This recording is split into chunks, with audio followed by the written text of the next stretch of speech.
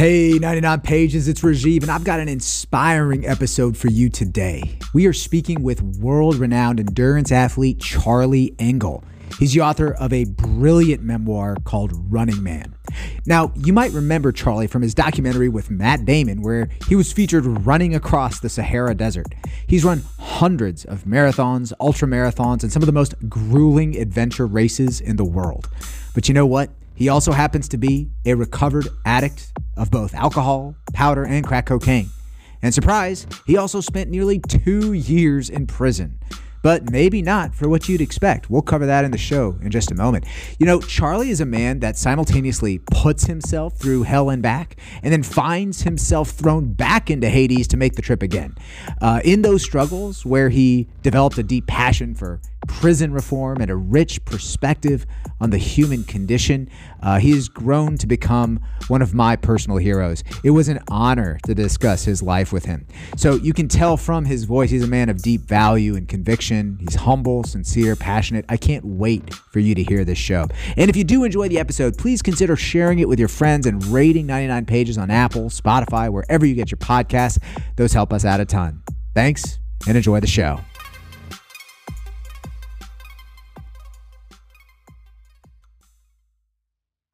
This was the hardest interview I think I've ever had to prepare for. Because your story, we could talk about addiction. We could talk about adventure racing. We could talk about the financial crisis fallout and how it was unfairly applied to many Americans, yourself included. We could talk about prison reform, sentencing reform, and how the system took you in. And it was not this like very fair, magnanimous process. There were personalities. There was real trauma you experienced that for anyone who is a lesser man would have walked out there more broken than they would have entered. And honestly, I just want to start off by asking you to maybe introduce yourself to our listeners. And I would love to hear in your own words how you would crystallize your story. Yeah. No, thanks for that. And I mean, look, it's you read the book, and I really am grateful that you did that. And I will say through the years, I've learned to tell a very truncated version of my story to most people because they don't have not that they're not interested, but I respect the fact that most people just kind of don't have the capacity or interest to know more about the details and the nuance of the way things happen. And to start at the middle, you know, I ended up in prison, as you have pointed out, in very unlikely circumstances through a very unfair set of things that happened to me. Yet, I will say, I'm not a religious person per se, but I'm certain that the universe decided to put me there and in that position so that I could see what true unfairness really looks like. Because for me, it was almost embarrassing to tell people what I was in prison for. And we'll wind back around to that a little bit later.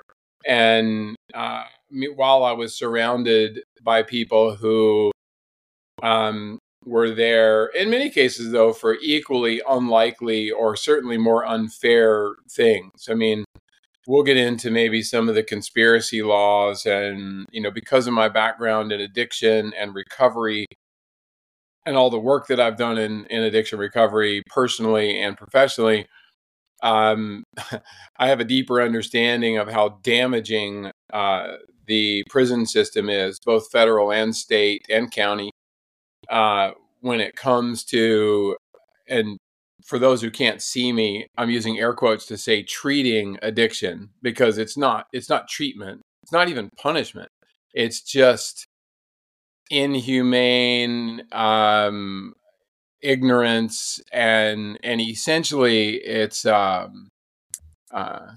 just ignoring people. You know, it's basically putting them in a situation, and prison itself is supposed to be the punishment, but then the conditions in the prison actually end up exacerbating that, you know, tenfold. But Right now, I'm in North Carolina. I'm in Durham, North Carolina, ironically, which is where I wasn't born here, but I did kind of grow up here for several years of my youth. And as you read in the book, I'm less than a mile from the where the house was that was a 100-year-old house when I was 8 years old.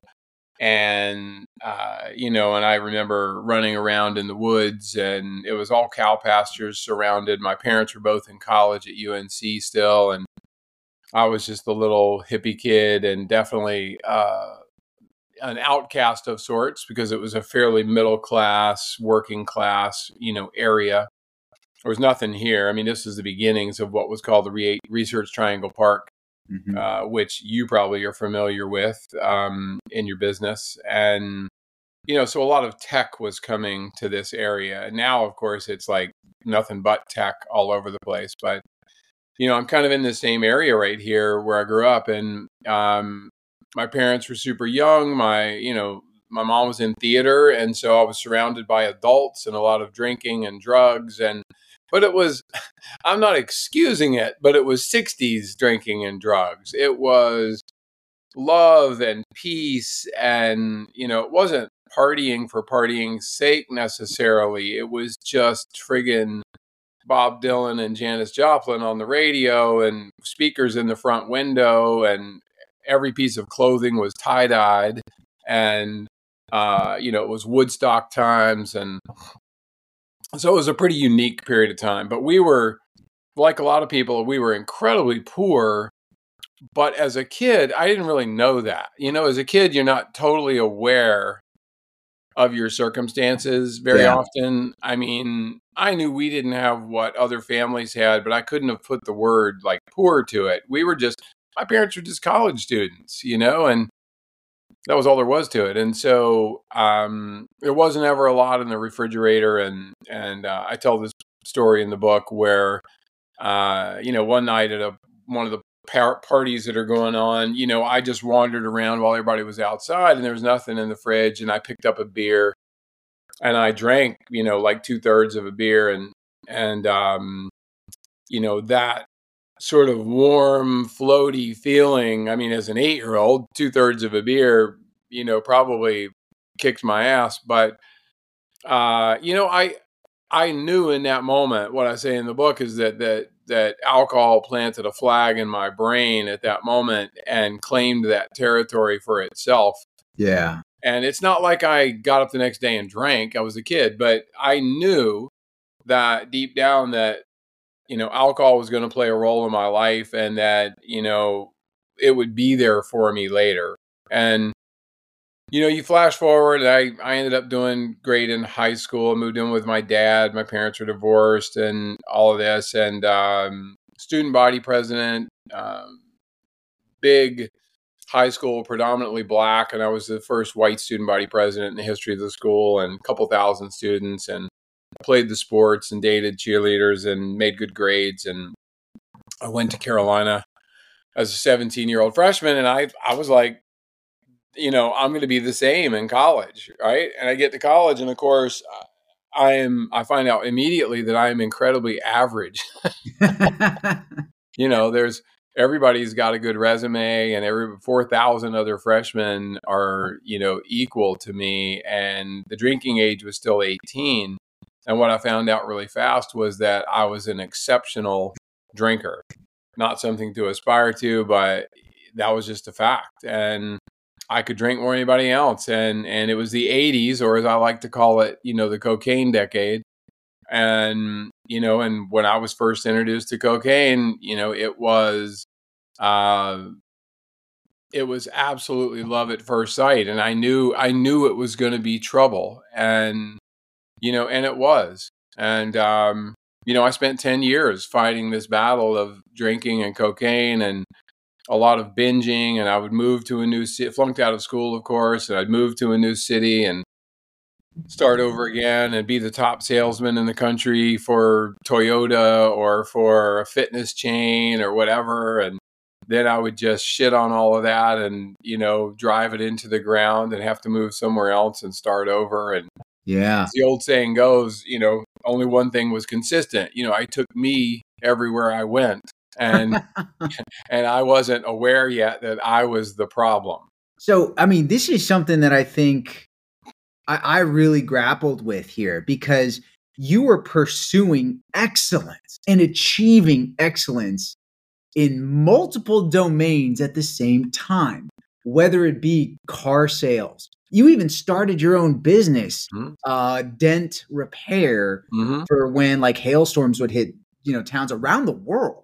And you would get called in with your crew to repair these vehicles. You started a very successful business. You were pursuing excellence in business, as a salesperson, but also in drinking and the pursuit of that feeling that only a drug can give you. And I'm curious, is it the same habit? Is it the same voice in your head speaking in both of these pursuits?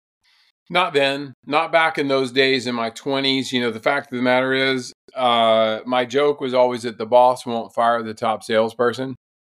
That turned out not to be true, as I learned multiple times. But, the fact is, my attitude was if I was a top salesperson and I was paying the bills and I was buying a house and getting married and paying for cars, like I couldn't possibly be, how can you say I've got a problem?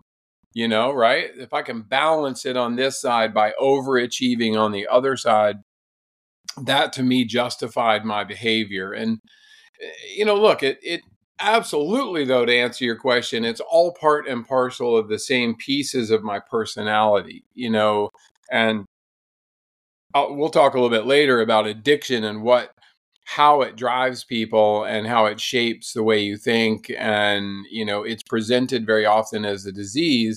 But I will say, for me, without the addictive part of my nature, I probably wouldn't have ever been successful at anything. So it's like it's a superpower if you can harness it and point it, towards the right things. Like running, like endurance. Exactly. Yeah. Absolutely. I want to really go deeper into this addiction concept because, as you said, I think it is the foundation for a lot of the other chapters in your story. So we're 40 years from 1980, the crack decade, cocaine decade, 20 years into an opioid epidemic. And it feels like the concept of addiction continues to be misunderstood and criminalized instead of diagnosed. Your writing on your experience with addiction is vivid, it's nuanced. So in your opinion, what is it about addiction that we as a society aren't getting? Like, can you help us, like those of us who aren't exposed to addicts? Like, how did we wrap our head around what addiction really is? Yeah.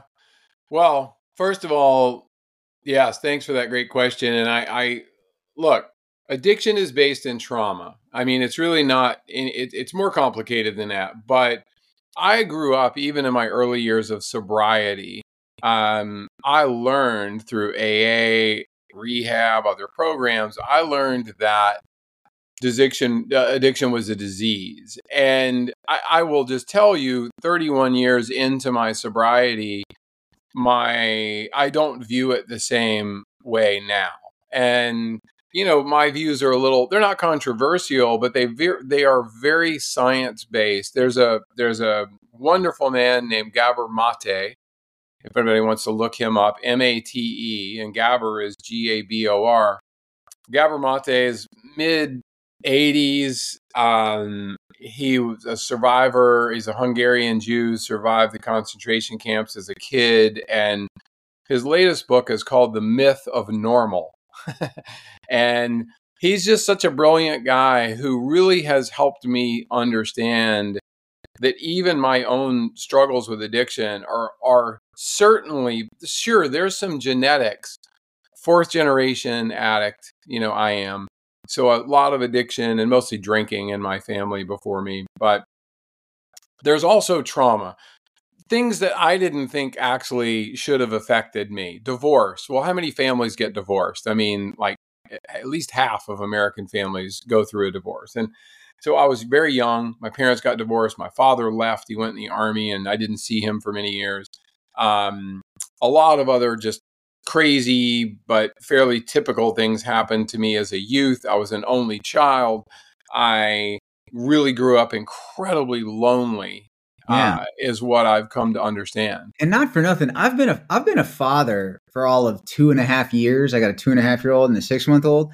And I'll tell you that I can already just tell, like, if my wife and I got divorced, that would ruin their lives. Yeah, Like, just, I think it's so interesting that simply just because something is normalized, like divorce, we yeah, treat it like it shouldn't be trauma. But yeah, actually, that's a really serious yeah, thing to yeah. happen to a young kid. It is, but I would also point out to you the flip side. If a marriage has fallen apart for whatever reason, and to so many people, quote unquote, stay together for the kids, and what they end up doing is providing an unloving example for the kids. So what damage does that do? Also, they learn, they see they're so much more intuitive than we give them credit for. That's a So great counterpoint. Absolutely. and I just, so I think that there's arguments on both sides, but the fact of the matter is we all screw up our kids. Our parents screwed us up. I mean, that's part of just being human. But that trauma in me basically ended up, I was a lonely person who overachieved and was, like, in high school, especially, like, I became, that like, I wanted everybody to like me. Like, I just wanted everybody to like me. And that's the fact. And that pretty much worked out that way. But I did it, not that that's not a decent goal to aspire to, but I did it in a way that didn't necessarily serve me. So my growth didn't really happen because I was people pleasing, and I was mostly focused on trying to, make other people happy. And so, for me, and for most people, that kind of trauma that we grow up with, whatever form that might take, has a huge impact on whether or not we end up being a person who uses drugs, alcohol, pornography, social media. I mean, to tell you the truth, people, there's the main like addiction issues, which tend to be drugs and alcohol, but holy cow, gambling, pornography, sex, and, our these Yeah. right Cell here, phones. Oh, these can I are tell the you most. something? Another one that I'm really interested in right now is the addiction to work. Yeah, totally. People get so enamored with their No, totally. jobs, their LinkedIn headlines, their Totally. Well, I professional. travel, Yeah. and I travel the world, I'm happy to say, and I've had the good fortune to see other cultures. I think very much about Central and South America, where, by our standards, people have very little, Mhm. but what they have is close, tight knit, loving families, and, their happiness level, which is also reflected in their longevity, as just human beings being alive, and the lower stress. I mean, there's just zero doubt that their lives are better than most of ours. you know, Yeah. and that's a big deal. It's a societal issue. Um, and look, well, you go ahead. I mean, I know you've got a couple other questions, but I want to get into certainly the differences between, you know, the people that I saw in prison, and, myself in prison, and what I think is uh, the crux of the issue. I really want to get into that. Before we do, though, just because your book is called Running Man, That's true. I got to ask you a couple questions about endurance racing. I mean, like, mind-boggling stuff. Like, you're racing through Badlands, 125 miles in the desert, in Death Valley. Adventure racing through Ecuador. You're climbing these majestic mountains, the deserts of the Sahara.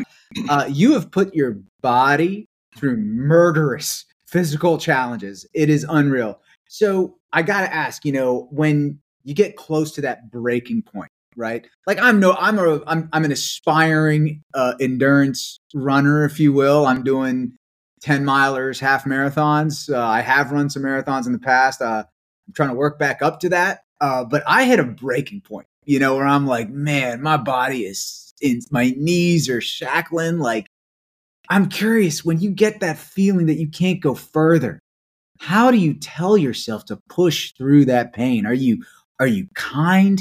And are you a good, loving coach to yourself? Are you punishing? Like, what's going on in that head of yours?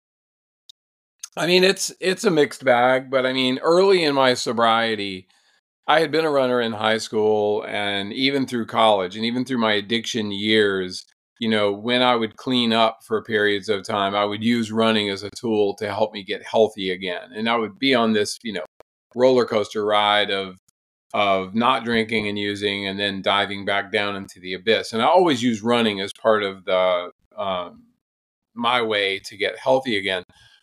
But what I learned was two things. Running is a great way to punish yourself. So there certainly was a good amount of sort of self flagellation where I was making myself hurt on purpose in a way that I felt like I deserved, because of course, as an addict, I felt ashamed and embarrassment and the things I screwed up and the relationships I messed up and all of those things I felt, responsible for. So there's carrying that around.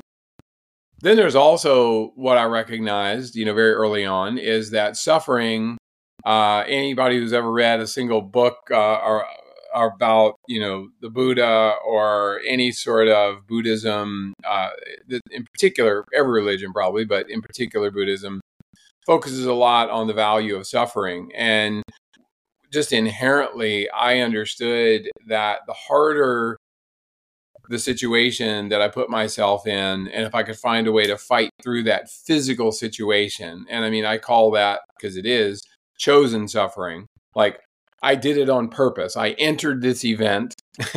I went to go do it. I knew it was going to be hard.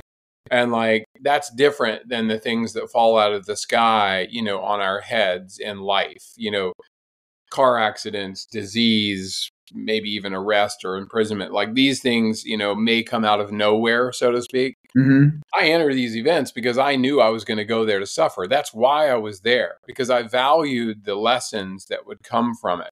And I understood very early on. Let's even just take a marathon, of which I ran hundreds in my life.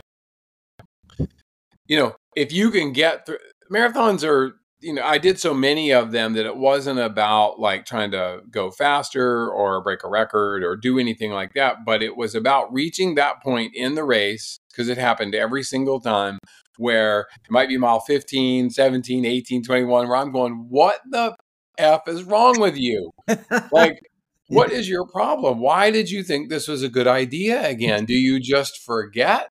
Are you stupid? Like, I mean, all this like, negative self-talk. And the point is, that's the only part of the race that I actually end up remembering. It's the only part that I connect to, because the lessons, if I calm down, I take a beat, if I've taught my kids any lesson at all, I've said it for decades. Don't ever make a big decision at a particularly low moment. Like, let that moment slide by, let it pass, because it will get better. So in the case of like running a marathon, and this is a good metaphor for other parts of life, it means drinking something, eating something, probably slowing down a little bit and walking. And if I can do that for a few minutes, I get some calories in me, I take the pressure off, and I do that for a few minutes.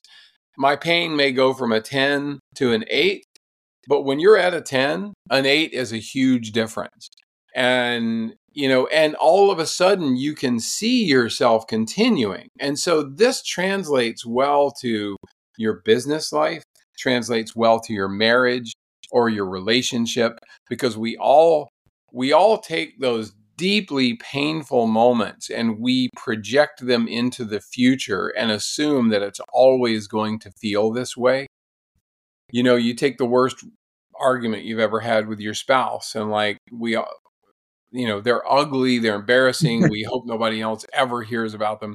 But like, you take that sort of deep moment, of shame almost, that you because you've said stuff you wish you hadn't said and all that, and you project that out into the future, and you think this relationship's always going to be that way. But that's actually not the case. If you'll find a way to let the pressure calm down, get a good night's sleep, wake up the next day, almost always the there's a release of all that pressure and you feel better. So there's two kind of concepts that I'm extracting from this part of your book and your story. One is, I feel what you have straddled throughout your story is this when you say the word chosen suffering, what goes through my mind is the fine line between productive adversity, where you're challenging yourself, you're going through something difficult, but you're gaining a lot from that experience, those lessons. That fine line between productive adversity versus destructive trauma, yeah. where the challenge is actually traumatic and it's counterproductive to a healthy life. And it's interesting how, whether through addiction or running, you have managed to sort of, find that fine line and solidify it in a really inspiring way, between productive adversity versus destructive trauma. The other lesson that I'm taking from it is even just the way you're describing that metaphor of how you're thinking through the marathon. If I can slow down just a little bit, take a little bit of calories in, get some hydration. I mean, it sounds a little cliche, but slow is smooth, smooth is fast. Yeah. And whether it's in a relationship, in a business setting, it feels like that sort of mentality of, hey, it's a marathon, not a sprint. I got to be ready for this long haul, let alone a 125-mile desert race or running across the Sahara Desert in Africa. You got to be preparing yourself for that long haul with a lot of patience and wisdom. Really, well, you learned all that at West Point. So I know I spend tons of time working with, veterans groups and a lot of special forces folks and a lot of people who were, in Iraq and Afghanistan in particular. And yeah, so it's these are learned, you can learn these habits that can stop you from overreacting in a situation, either emotionally or physically. And I think the point that you're making and that I hopefully made is, the more often you voluntarily put yourself into distress, the more comfortable you get with not panicking when the wheels come off, because they're going to come off. If you're running a long way or you're biking or you're rucking is a big thing these days. Like, it doesn't matter what you're doing. Like, eventually you're going to hit a point where things get very difficult. Duh. So what I always tell people, it's like, that's the reason you're out there. If it were, if it were easy and there was no lesson to be learned, then what would be the point? Yeah. Unbelievable. If there was one thing I learned in the Army, it was the value of my freedom and the value of my, let's call it self-direction. Yeah. And it's part of the reason why in my personal life, I've gotten really interested and involved in the issue of mass incarceration and prison reform. And, when you open the book, I actually thought you were going to end up in prison because of something related to your drug addiction. I mean, it was almost like you kind of teed it up like that. Yeah. But I was horrified, dumbfounded, demoralized to learn the real reason. Could we take a minute, and we don't have to go into a huge degree of detail, but would you mind explaining, I wouldn't say the reasons, but the explanation of how you ended up in prison? Yeah. Well, I'm even going to take a step back, and I don't want to preempt any other questions, but I'll just say, I went through this progression as a runner and an adventure athlete of becoming pretty good at what I did, becoming more well-known. As you know, I became the senior producer for a TV show called Extreme Makeover Home Edition for a number of years, which was the biggest show on TV for a while. And so that was a few years. And I became one of the top ultra distance runners in the world. I was winning a lot of races. And so in a very small world that only insiders knew of, I was becoming known, at least. And then I came up with this idea of going to the Sahara Desert and being the first person to actually run all the way across Africa. And through a series of crazy things, I end up partnered with Matt Damon, and Matt executive produces this project, and he's the narrator of the film called Running the Sahara, which you can still get on iTunes if you want to check it out. for like $3. So it's a bargain. Um, and, and we complete this run. I put together a team. We complete like maybe one of the most difficult physical undertakings of all time. We ran 2 marathons every day for 111 consecutive days without taking a day off. And we went all the way from Senegal to the Red Sea in Egypt. And, with that event, and I co-founded a clean water nonprofit with Matt Damon called water.org. And, that event really put me on the map, is what I like to say. At least in small town Greensboro, North Carolina, and maybe around the rest of the country in the running community, I became a known entity.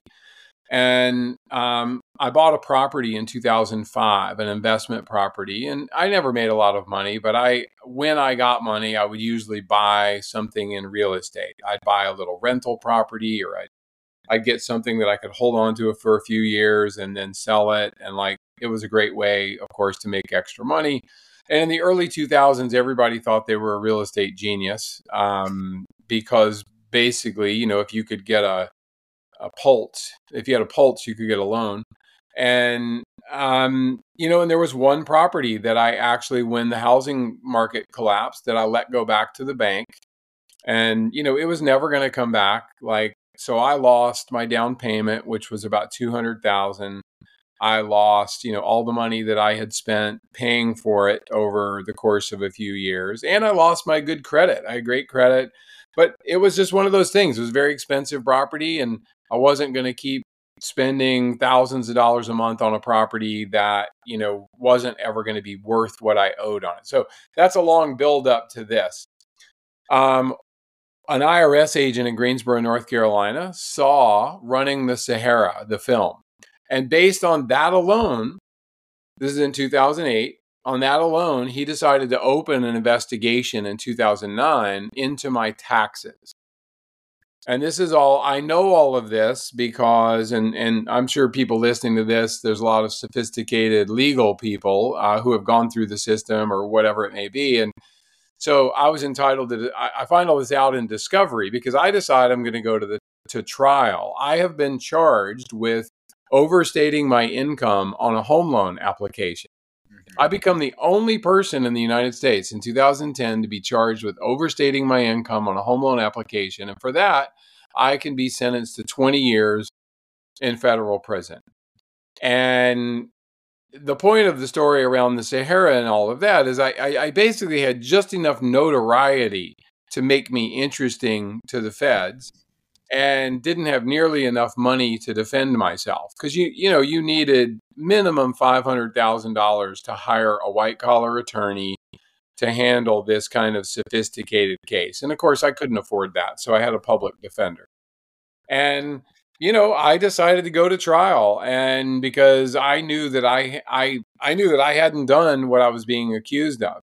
At trial, my mortgage broker gets on the stand, and he actually admits to falsifying a loan application in my name. He filled out a loan application, signed my name to it, and put it in the closing package.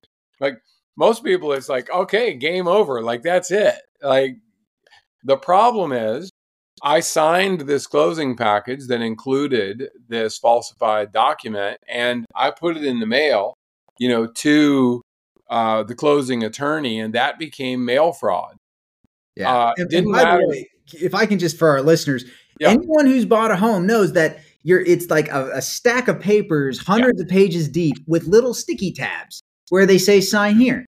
Right. And you're just going through and I'm not saying that and by this time, the home buying and qualification process is long enough where you've reviewed a lot of terms. You know what your interest rate is. You know what your amortization schedule is. You're like, you had no reason.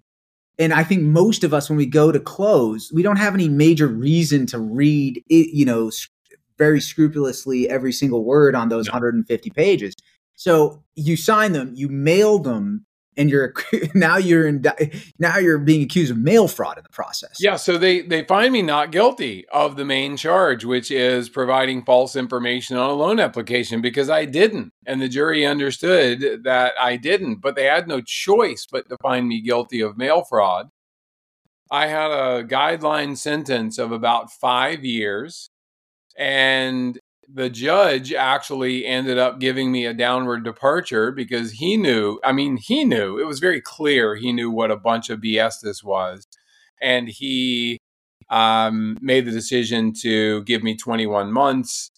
I was sentenced to Beckley Federal Correctional Institute in Beckley, West Virginia, which is pretty much hell on earth. And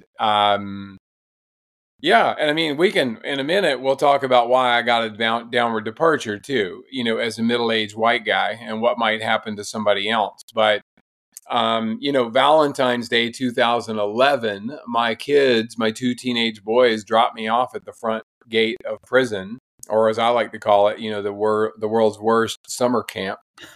And and I began my 21-month sentence.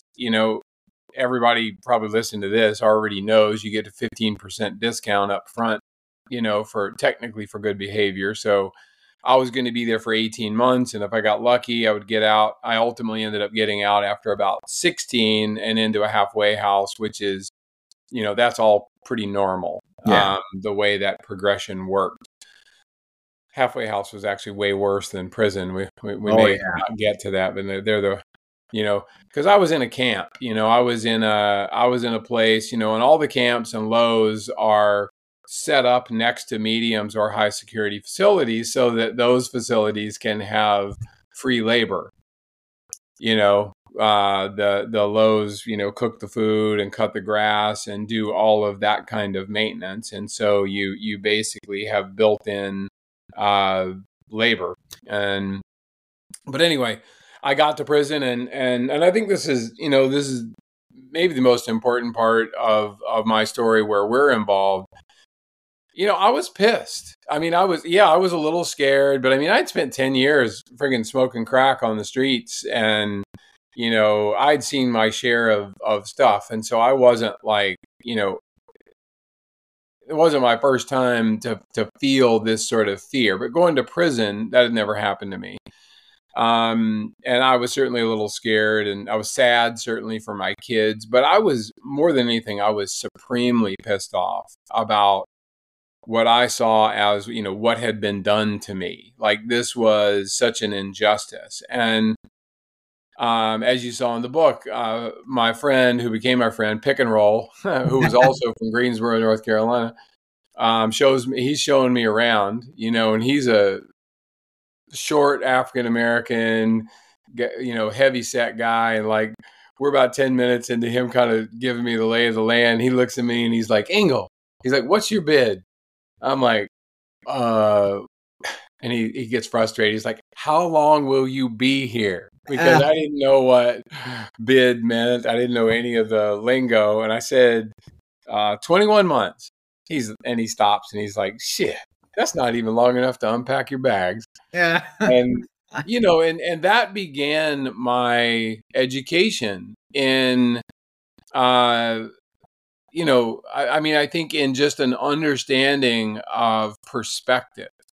I began to understand right away that, fair or unfair comes in a lot of different packages. And the first guy that I became real friends with he was African-American in his early 60s in the cell next to me. And, he got a 25-year sentence for a very small amount of crack cocaine. And it was basically a third strike thing.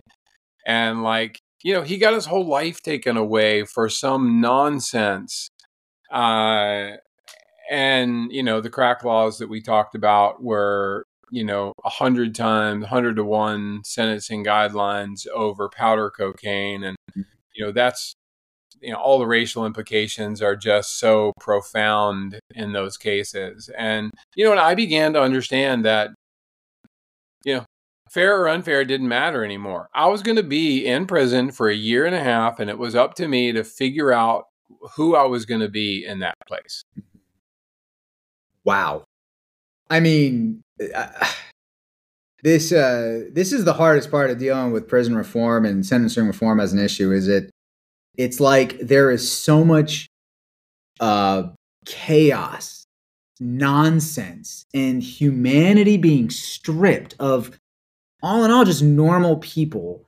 It feels that many that have made mistakes. Granted, we're not saying that we're implying innocence by any means in this conversation, but it's just what are we doing here? Right? Dude, Taking 25 look, years away from someone, take even 18 months away from you for yeah. it feels so horrifying. And I it drain it simultaneously just drains me, but like it moves me to act in what small way I Well, look, can. here's why I was excited. I mean, I was excited to meet you and talk to you no matter what. But I told you this in our email exchange. But I read the FAM newsletter every month because one of one of the guys I hung out with subscribed to it, so he always got it in the mail, and so he would pass it around. So I've been familiar with FAM for a long time, and um, I am a vocal person. So, and I do get a chance to be on stages around the world. I speak on Tony Robbins stages. I've spoken at more than 100 Fortune 500 companies. I talk about sports and adventure and sobriety and addiction and prison and goal setting and mindset and all of these things. And almost always, I will take at least a minute to get on my soapbox and talk about our incredibly unfair. And I wish people cared more about fairness, but the fact is they don't. Yeah. So, what I actually talk about all the time is fiscal responsibility. And while I don't have all that many conservative friends anymore, um, when I do engage in a conversation with someone who tends to be more of a tough on crime, you know, don't do the crime if you can't do the time kind of nonsense, what I will do is switch gears. And instead of expecting them to think about humanity, the humanity of the person that we're talking about, the human life that has been essentially impacted forever, what I will say to them is, take a 19-year-old black kid, especially people of color, but the same would apply to a white kid too. But in particular, it happens so much more to people of color. Take that kid, and let's say he is dealing drugs. He's, maybe he even, uh, threatened somebody or robbed somebody, or he did all that. And I'm not condoning any of that, but you give him a 5-year sentence Mm-hmm. and a felony or a couple of felonies on his record. So, and he gets no treatment, especially in the federal system. There's no, like, if it's drug related, like, you don't get any. There's only one. Here's the treatment you get in the federal system for drug. They call it, you get to go to this program that's 6 months and you can get a little bit of time knocked off, or it's 9 months. You can get a little time knocked off of your sentence. But the drug education program, it's not AA. It doesn't have anything to do with actually helping you deal if you actually have a drug problem. It Mm-hmm. doesn't have anything to do with that. It can be summed up this simple way. You're a burden on society and your family. Don't do drugs. Like, that's it. That's what the program is. It's a program of shame and a beatdown, I can basically. hear And Nancy Reagan in yeah, my kindergarten class. Just say no, yeah. like as Well, but effective. here's the big point I make to again, the people who want to take the stance that it's society has to have rules and whatever. I'm like, I get that, but that same 19-year-old kid, he gets out after 5 years. Now he's got a felony. Guess what? We, the taxpayers, are going to fund him probably for the rest of his life, because he's going to be on public assistance of some type because he can't get a decent job. He may not be able to get into college or even a community college or something like that because of the felony. Like, that felony is going to create all kinds of issues Mhm. that have the side effects of meaning he is going to have to be supported by every public program out there in order just to live. Yeah. And the millions of dollars that we as taxpayers will end up paying, because he's not going to have insurance. So when he gets hurt and goes to the hospital, or when all these other things happen in life, he has no safety net. We, the taxpayers, pay for it. So instead of giving that kid multiple chances, sending them to treatment, which all the statistics say a dollar spent on treatment will save $10 in incarceration later. So it's not like we're doing him some huge favors. We're doing ourselves a big favor by giving that kid multiple chances to actually have a diversionary program. I'm not saying it's a free pass. I'm saying it's something that allows him to not have a record, to actually do something that will help him, help society. And look, if he screws it up, I don't know what the number is, but if it's 3 or 4 times and it keeps happening, then I understand there comes a point where maybe there has to be some incarceration. But to do it so quickly and get someone into the system, and this is the last of my soapbox. I know I'm preaching to the choir here, but the fact of the matter is, it's a business. Anybody who thinks anything other than that, this is a business with lobbyists and politicians who get paid hundreds of millions of dollars every year to keep things the way they are, because big pharma, the hospital systems, the jails and prisons, The food supply chain. I mean, these guys, right? Like it's and phone companies. Try talking to somebody in prison. It's $3 a friggin' minute to talk to somebody. When out here on this thing, I pay $100 a month, and I could literally stay on this phone 24 hours a day, all day for a whole month, and it would still just cost me $100.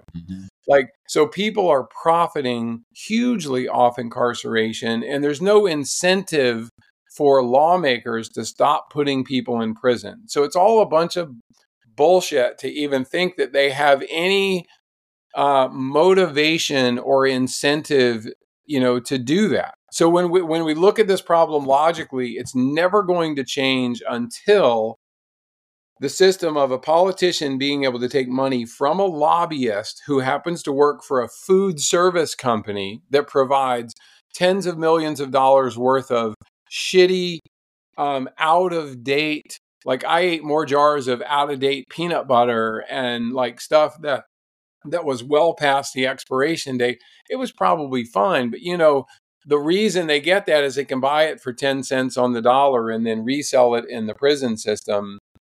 Because who's going to listen? Who's going to care whether or not an inmate's eating, peanut butter that's a year past its expiration date? Yeah. In fact, I'll bet you there's someone who's going to make money selling you the drugs, selling the drugs to the prison that's going to fix your food poisoning, No right? doubt. Like, No doubt. yeah, it absolutely infuriating. I mean, the prison labor industrial complex.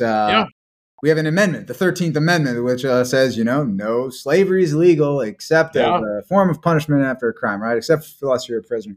Well, in my prison, we were support for people who were there for long term. We were support for a chair manufacturing company in the area, so it made office chairs. But it was a good job, compared to the 35 cents an hour that I got working in the recreation department at the prison. You could make like $1.50 at the chair place, which if you're in long term, if you're locked up in prison long term and you get 40 hours a week at $1.50 an hour or whatever it was, which by the way, they'd be paying $20 an hour to regular folks, that, so you just said it, it's basically just legal slavery. Indeed. Is what it is. Legal slavery. Nobody's going to stop that, because that chair manufacturing company spends, $1 million a year on politicians to make sure that they continue to vote for things to stay the status quo. One of the stories, we did an episode with Chris Wilson, my Mac the Plan, great friend of the show. And I told him this story about how when I first got involved with fame, I would sit down with someone who did significant time for a conspiracy to sell crack cocaine. And we were talking, he saw a picture of me in my uniform in the Army. He's like, "Oh, I made those patches for Alcor." I was like, "Are you kidding?" And he was just like, "Yeah." And I was like, and I asked him, so just out of curiosity, how much were you getting paid to make this patch? And he said something to the extent of like 30 cents an hour. And we're not 30 cents an hour, folks. Like that's legit. And I had one, two, three, four, five of those patches on my uniform at any given time, if not more, when I put on body armor or stuff like that. And I probably paid $6 for each one of them. Yeah. He was making them like 30 an hour or something like that. Sorry, yeah. like he could make like a pack of, I think actually 20 an hour. So you just think about the margins these companies are able to capture. It's just asinine. So anybody, I guess to sum it up, anybody who's looking for logic, you know, if you don't look at the numbers and the money, then, you know, I travel all over the world, and the joke that I always make is that at least in Africa and China and places like that, they have the decency to take their bribes under the table. Like, you know, because here we just allow politicians to take essentially unlimited amounts of money from private institutions, and we pretend like it's for nothing, or they pretend like it, and it's criminal. It's damaging mostly to the human beings who are most greatly affected. You know this well a million times over. You know, prison was meant for people, as Jim Webb said many years ago, from Virginia, the senator from Virginia. You know, it's meant for people we're afraid of, not people we're mad at. And, you know, and it got turned into a business, an industry years ago. And the fact is, even someone like me, which sounds weird to say about myself, when you're in prison, you're forgotten. I mean, even me, who had a fair amount of notoriety, a lot of friends, a lot of whatever, people just disappeared. You know, you are forgotten when you're in there. Yeah. I mean, and I got to tell you, Charlie, it's really cathartic. I've heard a lot of people speak passionately about prisons and sentencing reform. To see someone who is like a world-class athlete say these things that are coming out of your mouth is like super fucking energizing, man. Like, I got to tell you, there are few moments where in this sort of effort that I really think I feel heard. And when someone with your stature and platform is sending that message, I know that I speak for a lot of folks affiliated with this community thank you for using your platform to spread the word. Well, it's my pleasure, and I need to do a better job of it, but, you know, one step at a time. Well, you know, I mean, your story, you could go in so many directions, man. Like I said, this is the hardest interview I've had to prepare for. Addiction, racing, and athleticism. I mean, we could have gone in direction of health. You're a vegetarian. Your training regimen and your philosophies there. We could have gone down that. We could have gone down through the unfairness of the fallout of the financial crisis and how it was unevenly distributed to the people who didn't actually do anything wrong. And then, of course, we spent a lot of time talking about prison reform. You chose to write a memoir, and your story is beautiful. It's poetic. By the way, sidebar, you're a brilliant writer. Thank you.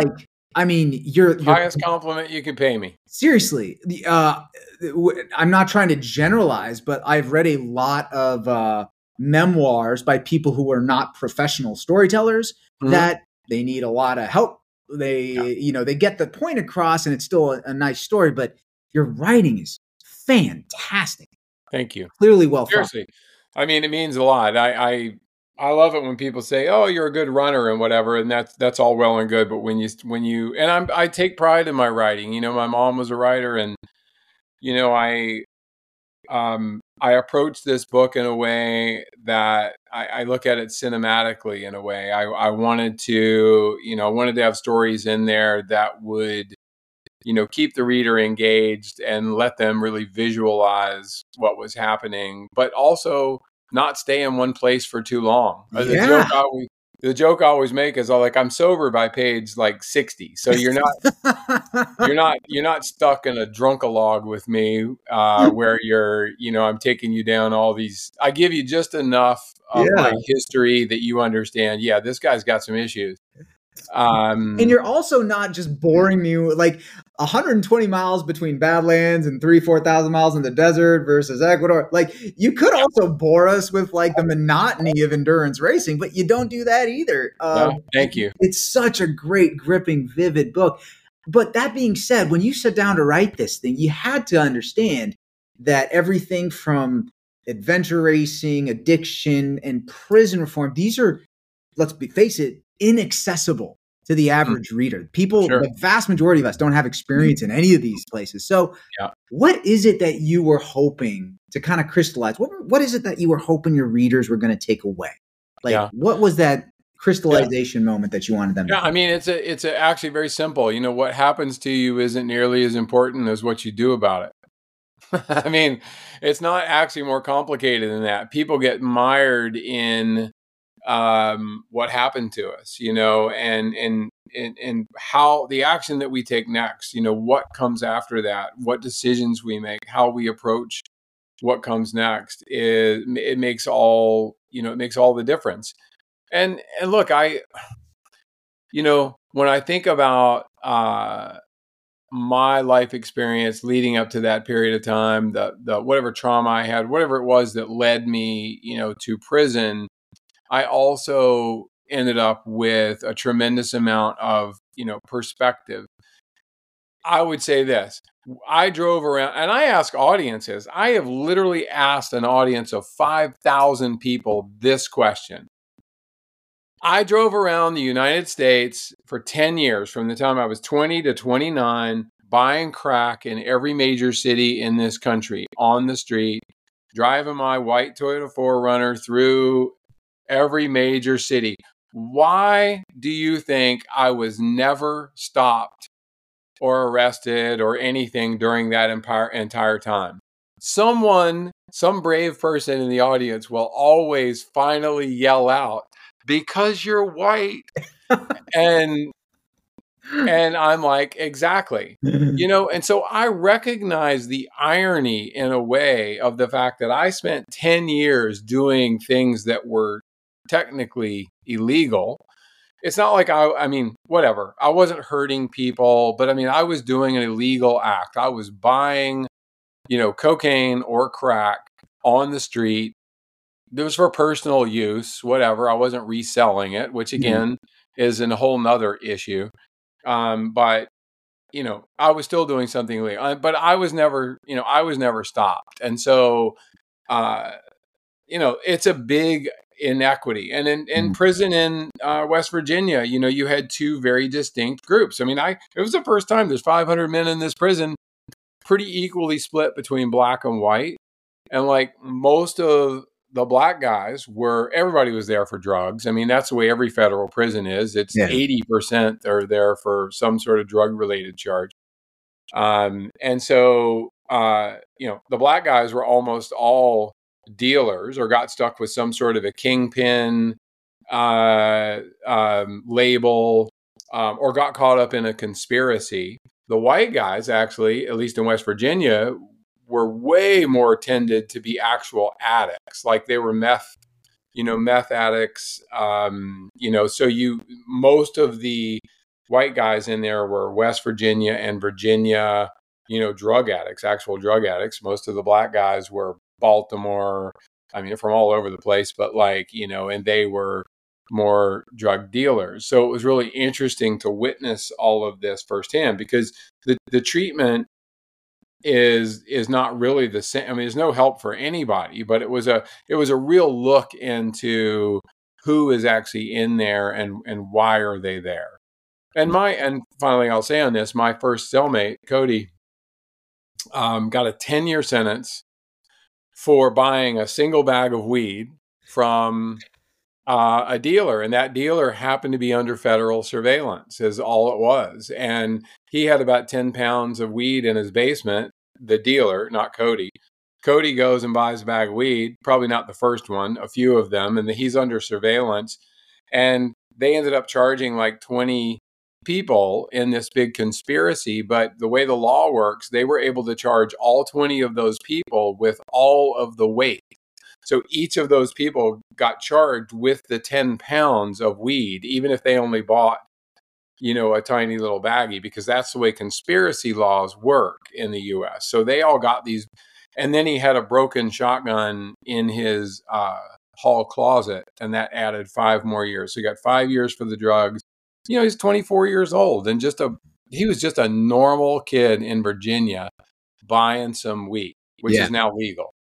Good God, man. Unbelievable. Yeah. You know, you talked a little bit about, how you talk to a tough on crime conservative, and you take a kind of, you position it on the fiscal side of the house, fiscal responsibility. Yeah. Something when I go and advocate and lobby on other tough on crime, and I'll generalize, they tend to be on the conservative side of the house. I actually am now pointing to their same hatred and fear of what is called the administrative state. Mm-hmm. Basically a behemoth government that's really not elected, not at the win, not serving the people, but entrenched bureaucrats that are sort of making policies somewhat on their own instincts and emotions. Like if you get annoyed of that, regulating the EPA, regulating the housing and urban development, regulating our defense policy, why on earth are you okay with them regulating criminal justice Yeah. and prisons and sentencing policy here in the United States? It's like it's the same behemoth that Yeah. you hate when you talk about the administrative state. And I mean, that right there is a case in point example, Yeah. right? And especially your story where a prosecutor literally just got interested in you because of your platform. Like, Mm-hmm. how the heck does this guy misrepresent his income and sending you to prison for 18 months? It's just devastating. So as we close up here, what projects or issues are you working on now? For those of us who want to stay engaged with you, support you, and I would love to know where we can find you. Yeah, thank you. I mean, my website is the best place, and it's just charlieengle.com. Social media stuff is on there too. But look, I will say, and I think this is an important point, people will ask often, how I've managed to sort of not just reclaim my life, but actually, make it better in a lot of ways than it was before prison. And a lot of that does come with, I recognized a long time ago that we all care about ourselves way more than we care about other people. That's just human nature, right? So we think that other people are thinking about us way more than they actually are. So I got out of prison, and I don't ever step on a stage today when I don't talk about addiction and prison and adventure. Like, I talk about all these things because I don't want anybody to ever like Google my name and say, well, wait, he didn't tell us this part, right? I want them to know, because the fact of the matter is, what I actually know is they don't actually care that much. Like, it doesn't stop me from speaking for Fortune 500 financial services companies. They're actually my best clients. Oh man. And so people, again, I think it's about owning your own narrative. And I say this partly because anybody out there who has someone incarcerated right now, which is a huge percentage of people, frankly, we all know the statistics about the United States and incarceration, but they can reclaim their lives. It's not about getting past this period of incarceration. It's about, how can I use this to actually help me? In fact, how can I take the power of this narrative and this comeback story that we all have buried inside us and turn it into something else? And so, I use it for advocacy in a lot of places, but I also have another huge project. And this one came to me while I was in prison. I had been on this like never ending roller coaster of highs and lows, and mine are maybe more extreme even than a lot of people's. And I had the thought while I was locked up, I actually taught myself to meditate. And during a meditation, the idea that I wanted to go literally from the lowest place on the planet to the highest point on the planet came to me. And I started in there, went to the library in prison, and I got out an atlas, which it's hard to get because they don't like people to have access to maps while you're in prison. Oh, okay. As if you're gonna, I don't know what, escape to, Russia or something. Good But Lord. anyway, I started looking at these maps, and I started mapping this route to go from the Dead Sea, which is the lowest point on the planet, to the top of Mount Everest, the highest point on the planet. And so in January of 2025, I will begin this journey to go from the Dead Sea. And I'll kayak across the Dead Sea, and I'm going to do a free dive in the middle of the Dead Sea, Whoa. to the lowest place I can reach. hopefully I'll come back up. Otherwise, it'll be like the shortest expedition in history. And by the way, wait a Um, minute. The Dead Sea is like the salt is so dense that you could yeah. like literally just float in it, right? Yeah. Well, to get under the surface of the water will take about 80 additional pounds of weight Oh my on god. my body. And I'm not a free diver. So this is Yeah. all like, it's a good example though of making calculated risk decisions. I don't have a desire to die. It's not what I'm trying to do, but I like to remind people that you can spend your life preparing and never doing. Yeah. And I think that's most people's biggest problem is, you don't want to be reckless, but you also don't want to, over plan to such a degree that it stops you from ever actually embarking on the journey. And that could be a metaphor for almost anything. So Starting, can I just so sure. you're gonna put on 80 pounds of weight, Yeah. jump into the Dead Sea, I'm going to fall, kayak across. So yeah, halfway a across, kayak, I'm and going to then jump out of the kayak. and you're gonna hold your breath. Yes. And then the minute you start feeling like you want to let it go, I'm sure you're going to train. You're going to hit some level of depth, or you're just going to cut the weight Yeah. and then swim back up to the top. Are you going to have any Correct. flotation or any sort of? Correct. I mean, look, we're not talking about 300 feet for me or something like a world record. I'm probably going to go, I'd love to go 100 feet. It's probably going to end up being 50 to 75. But if I can get down that far, it would be great. I mean, one of the things I learned during COVID was actually doing breath work. So, I can hold my breath for about 5 minutes now. And yeah. it's a skill that, I really learned through, but it's different to hold your breath sitting in your, spare bedroom and hold your breath while you're 75 feet underwater. So there's a much different effect there. But I'll come back up and I'll continue across the Dead Sea and I'll get to Jordan and I'll start running and I'll run across the Arabian Desert a couple thousand miles to basically to like the tip of Oman. And when I get to the tip of Oman, I'll get in a boat and row across the Indian Ocean, and I'll be going to your country of birth. So I'll row across just north of Mumbai, and I'll get on a mountain bike in Mumbai, India, and make my way across India to Western Nepal, having a little stopover with the Dalai Lama along the way, and yeah, and it's already set. Hell And yeah. I'll continue on to Everest Base Camp, and from there, it's just a couple of miles to the top. So, A couple more miles. It's nothing big, and it's just, look, man, it's just this idea of, and this is, I got out of prison in August of 2012, right? So it's been now, 11 years since I got out. And it's taken this long for that idea. I've been close a couple of times. 2020 was all planned, and we all know what happened in 2020. Everything went out the window with COVID, and I lost all the sponsors and everything else. And this is just the next step in my journey. I just turned 61, and I think part of the issue is, I'm a big believer in physical movement, and everything begins with physical movement. Every source of happiness and well-being and understanding, and you can spend your life, no matter what's happened to you, you can spend your life being re-victimizing yourself by staying mired in the unfairness of your situation, or you can just get on with it.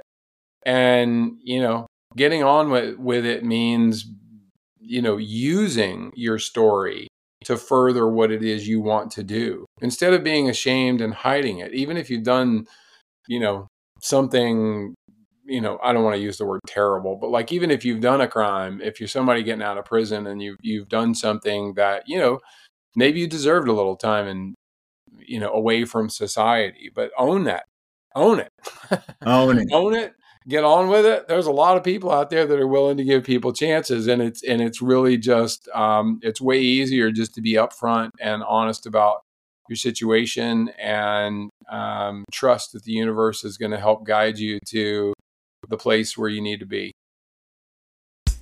Well, that was our show. I hope you enjoyed it. And if you did, would you consider please rating us on Apple, Spotify, wherever you get your podcasts? Those ratings help us out a ton. Also, consider going to 99pages.club, C-L-U-B, and joining our email list. Each month, I send out just 2 emails, one promoting our most recent podcast interview, but a second with some book recommendations for your nonfiction reading list. So far, the reviews have been really great. People like getting those unique reads on their list that they otherwise would not have found. So that's 99pages.club, C-L-U-B. Thanks, and we will be back very soon.